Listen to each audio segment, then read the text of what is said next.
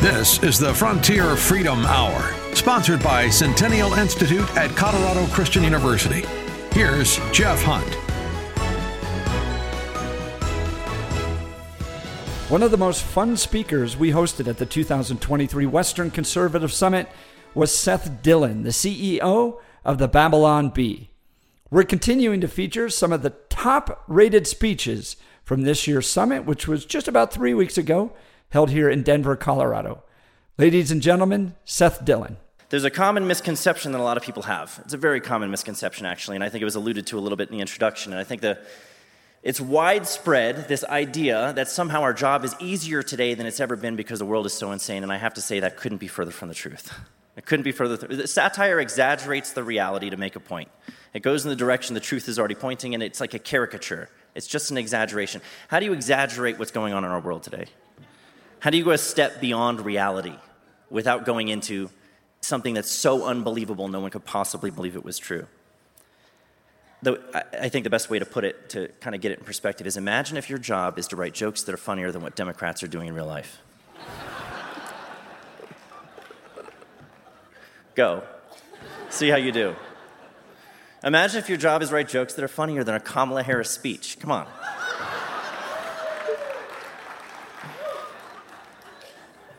Good luck. And it's, we do manage to pull it off sometimes. He read some of those headlines. A couple of those were really recent, and they're funny. They're funny until they come true, and then it's kind of disconcerting. I want to show you, it's better to show than tell, and I mentioned that we have nearly 100 of these jokes that have come true, so I'm going to show you a few of them. I'm going to start with the Babylon Bee headline. I'll show you the joke, and then I'll show you a real, actual news headline that followed right on its heels. We'll start with this one here. Gavin Newsom named U-Haul Salesperson of the Year.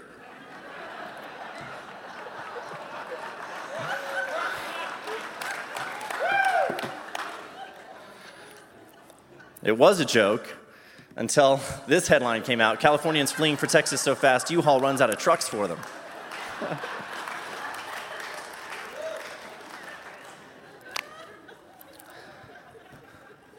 To improve public perception, Kamala Harris taking likability lessons from Hillary Clinton.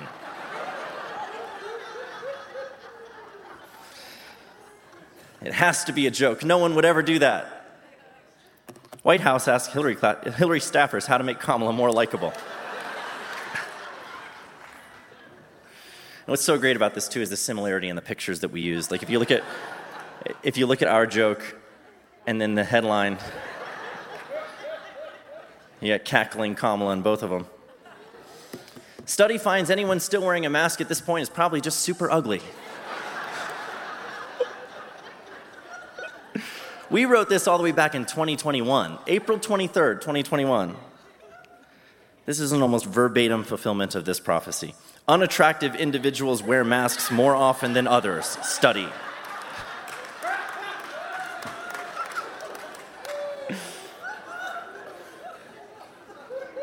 It's funny because it's true. This is one of my all-time favorites. Trump, I have done more for Christianity than Jesus.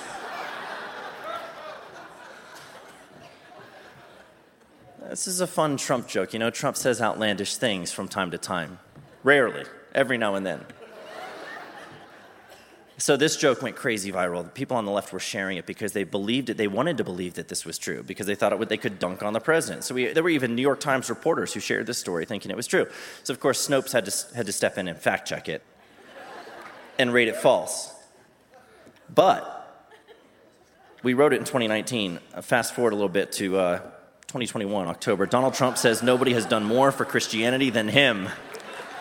Speaking to Gene Bailey on Flashpoint, he said, nobody's done more for Christianity or for evangelicals or for religion itself than I have.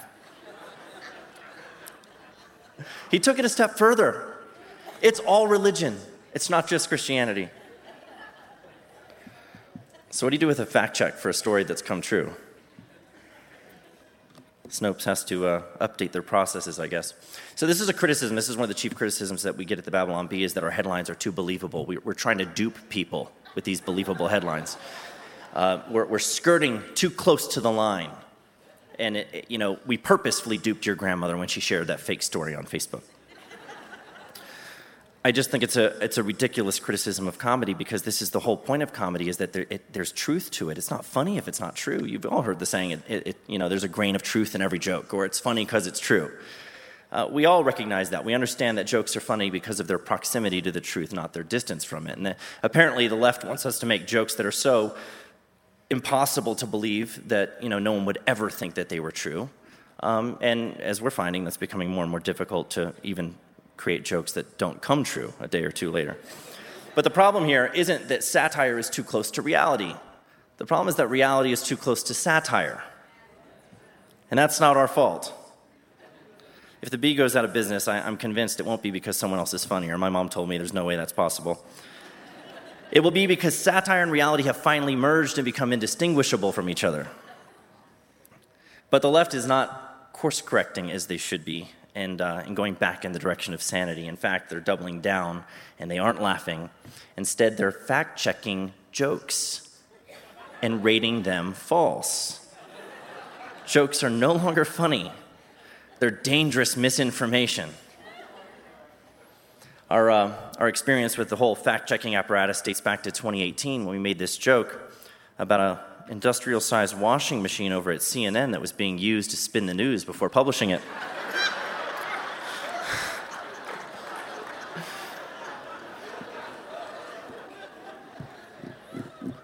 And honestly, I don't even think this joke is that funny because it's so dumb. I think that it got fact-checked and rated false is funny. And then Facebook told us that if we kept publishing fake news, they would demonetize and deplatform us because of this joke. That's funny. Way funnier than the joke. CNN praises Taliban for wearing masks during attack.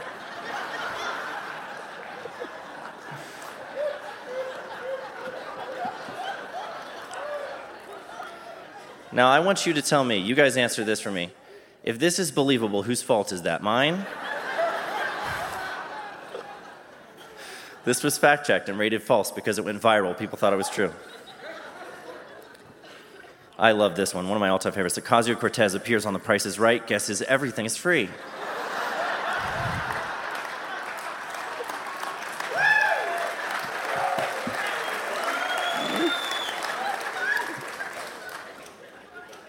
That's a really good Photoshop, so I can see how it duped some people. But she's also stupid, so there's that.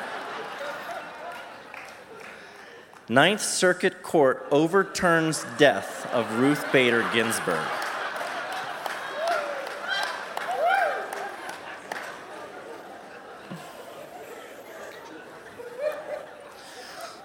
USA Today fact-checked this joke. And they cited 15 sources. I'm not kidding. You can look it up, Google it from your phone. 15 sources to refute this joke. And it was paid for, of course, by grants from Facebook. But National Review did a write-up on this and said it was the stupidest fact-check in the history of fact-checks. What does it even mean to overturn somebody's death? How does anybody take that seriously? It's insanity. Over the years, our jokes have been repeatedly fact-checked, flagged for hate speech, and removed for incitement to violence. We did a Monty Python joke about comparing Amy Coney Barrett to a duck to determine whether she was a witch, and it was so dumb. And it was flagged for incitement to violence, and then we appealed it, and a real person reviewed this, looked at it, and said, yep, that's incitement to violence, and upheld the original ruling. It's ridiculous. Even our email service at one point, MailChimp, suspended us for spreading harmful misinformation. So we found ourselves taking breaks from writing jokes to go on TV and defend our right to tell them in the first place, which is just an incredibly awkward position to be in as humorists in a free society. Last year, we made a joke that got us in a little bit of trouble, but had a decent outcome, I think. USA Today had named this beautiful woman one of their picks for Women of the Year. I think they had a handful of them that they nominated, and this was one of them. Just a gorgeous and brave woman. And so we did a satirical write-up on this, our response in defense of sanity and women everywhere. I hope this is offensive to women, by the way, this real story, not our joke. Much more offensive than this. Babylon Bee's Man of the Year is Rachel Levine.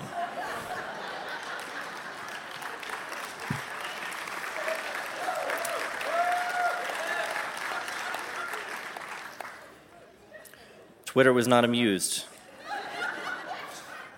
They locked our account. We got a notice that we had violated their hateful conduct policy. We spent the next 8 months in Twitter jail. And this is a great example, I think, of how the system is rigged to protect the popular narrative. You know, big tech has been defending this fantasy world where 2 and 2 make 5 by censoring anybody who so much as jokes about what reality is actually like.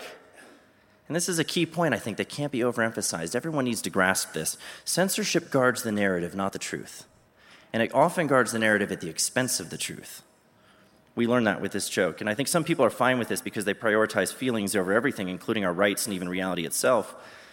But never let it be said that those people care even a little bit about the spread of misinformation. They're always worried about fact-checking.